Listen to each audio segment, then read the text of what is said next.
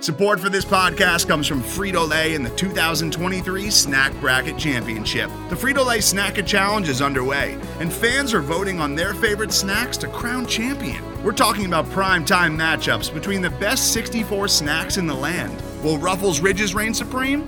Can Doritos defend their dynasty? Or will Smart Food use their smarts for a surprise upset? Only you can decide. Get in on all the action for a chance to win up to $1,000 or a year's worth of snacks.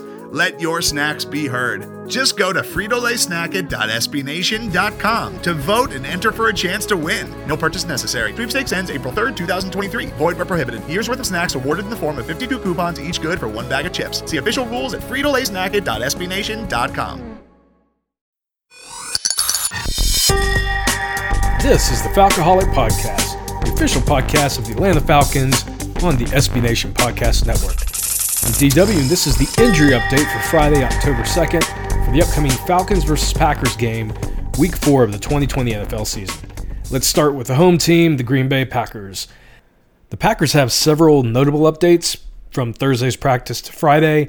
Two of the players that didn't participate on Thursday have already been ruled out for the game on Monday night. Those two guys are linebacker Christian Kirksey. He suffered a shoulder injury. He has already been ruled out and likely will miss more games. They're talking about him potentially going on to the IR list. And likewise, wide receiver Alan Lazard with the core injury, he actually had to have surgery. He is going to miss at least this game, potentially 3 or 4 more. So both of those guys have been ruled out. Lazard in particular has been a big contributor to the offense this year for Green Bay. So they're definitely going to miss him. We have an update with wide receiver Devontae Adams, but they're definitely miss Lazard on the field. Tight end Mercedes Lewis still did not participate, and a new name, quarterback Jordan Love, who was not on the Thursday list, he was added due to illness. So they didn't say what kind of illness, but he did not participate on Friday's practice. The guys that were limited, it's basically the same list as yesterday. Tight end Josiah DeGuara, nose tackle Kenny Clark, linebacker Rashawn Gary, and linebacker edge player Zadarius Smith. All those guys were still limited on Friday, so I would still expect all of them to potentially play at this point. Josiah DeGuara may be someone that doesn't make the game, but he is not necessarily someone to be worried about if you're the Falcons. The players that did end up participating fully, as I mentioned, Devontae Adams, he was limited yesterday. He is now a full participant. At this point, I think you can say for sure he is going to play on Monday night, barring any major setbacks. If you've got him in your fantasy leagues, you're against this Falcons secondary, let's be honest, you're going to want to start Devontae Adams. Cornerback Jair Alexander, still a full participant. Linebacker Randy Ramsey, who was limited on Thursday, is a full participant on Friday. And, of course, the two offensive linemen, Elgton Jenkins, the guard, and Billy Turner, right tackle, both were still full participants as well.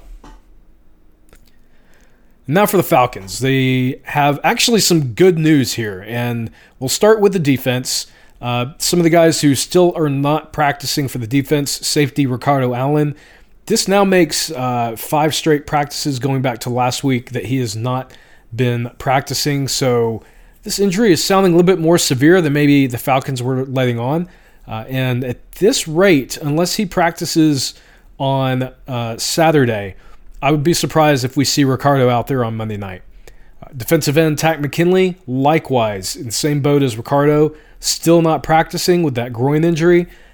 And again, I'm going to put him in the same boat. I'll be surprised at this point if he makes the game on Monday night. There's a lot of time between now and then, but just based on the fact that he missed all of last week, he missed the 2 practices so far this week, it's not looking good. Safety Keanu Neal, still not practicing with a hamstring injury. Again, 2 more guys in our secondary, with Ricardo and Neal, the 2 of our starting safeties. This is entirely frustrating.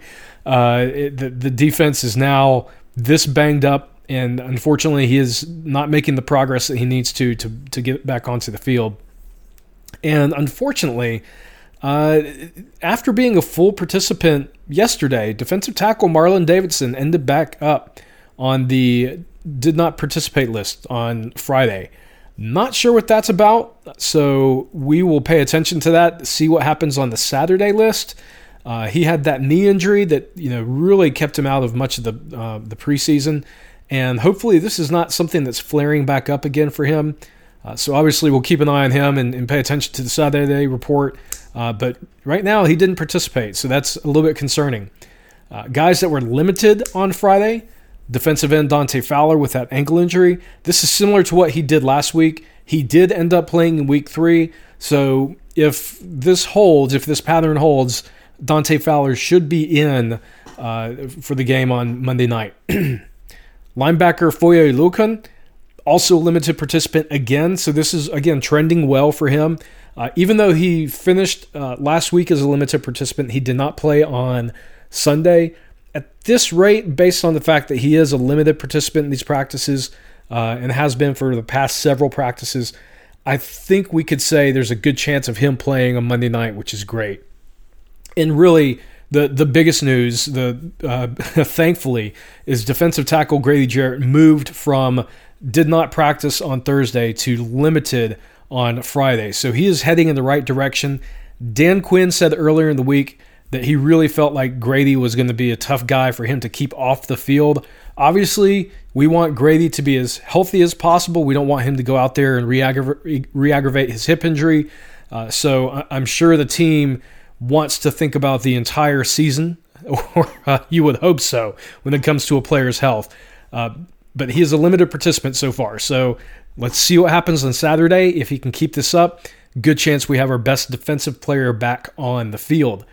Full participants, Jacob Tuioti-Mariner, who was limited on Thursday, was a full participant on Friday, and cornerback Kendall Sheffield. And it looks like he is going to be worked back into the lineup, which is critically important right now with A.J. Terrell on the COVID list and Ricardo Allen and Keanu Neal obviously both not participating. On to the offense.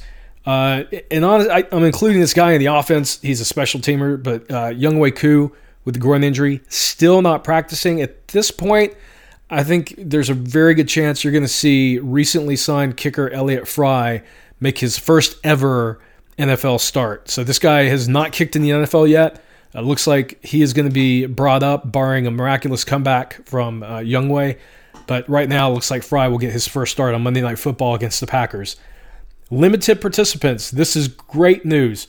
Wide receiver Calvin Ridley, who did not participate on Thursday, was a limited participant on Friday. Vaughn McClure of ESPN showed some videos. It looked like Ridley was moving well on that ankle. So at this rate, based on what we're seeing and based on his progress, I think there's a good chance he makes it to the game on Monday night. Likewise, Julio Jones, similarly, the hamstring injury, he was a limited participant. So this is trending well for the best receiver in the league. And honestly, this is what we're going to need. If you look at our secondary, you look at the injuries on our defense, we're really going to need our offense to carry this game if the Falcons are going to have any chance of winning this one. So Ridley, Jones, right now, it looks like both guys will potentially be playing on Monday night, which is fantastic news. Offensive tackle Kaleb McGary continues to be a limited participant with that sprained MCL. I'm really impressed with his recovery. And honestly, with the way Matt Gono struggled last week, it may be time to put McGary back in if he's ready to go. And it looks like he's trending in that direction. Finally, the full participants, Matt Gono, as I just mentioned, he was also a full participant. He was a full participant on Thursday, shoulder injury. And then another name, again, some good news for the Falcons, especially considering where they were last week. Wide receiver Russell Gage with a concussion went from a limited participant to a full participant on Friday. So he is making some great progress.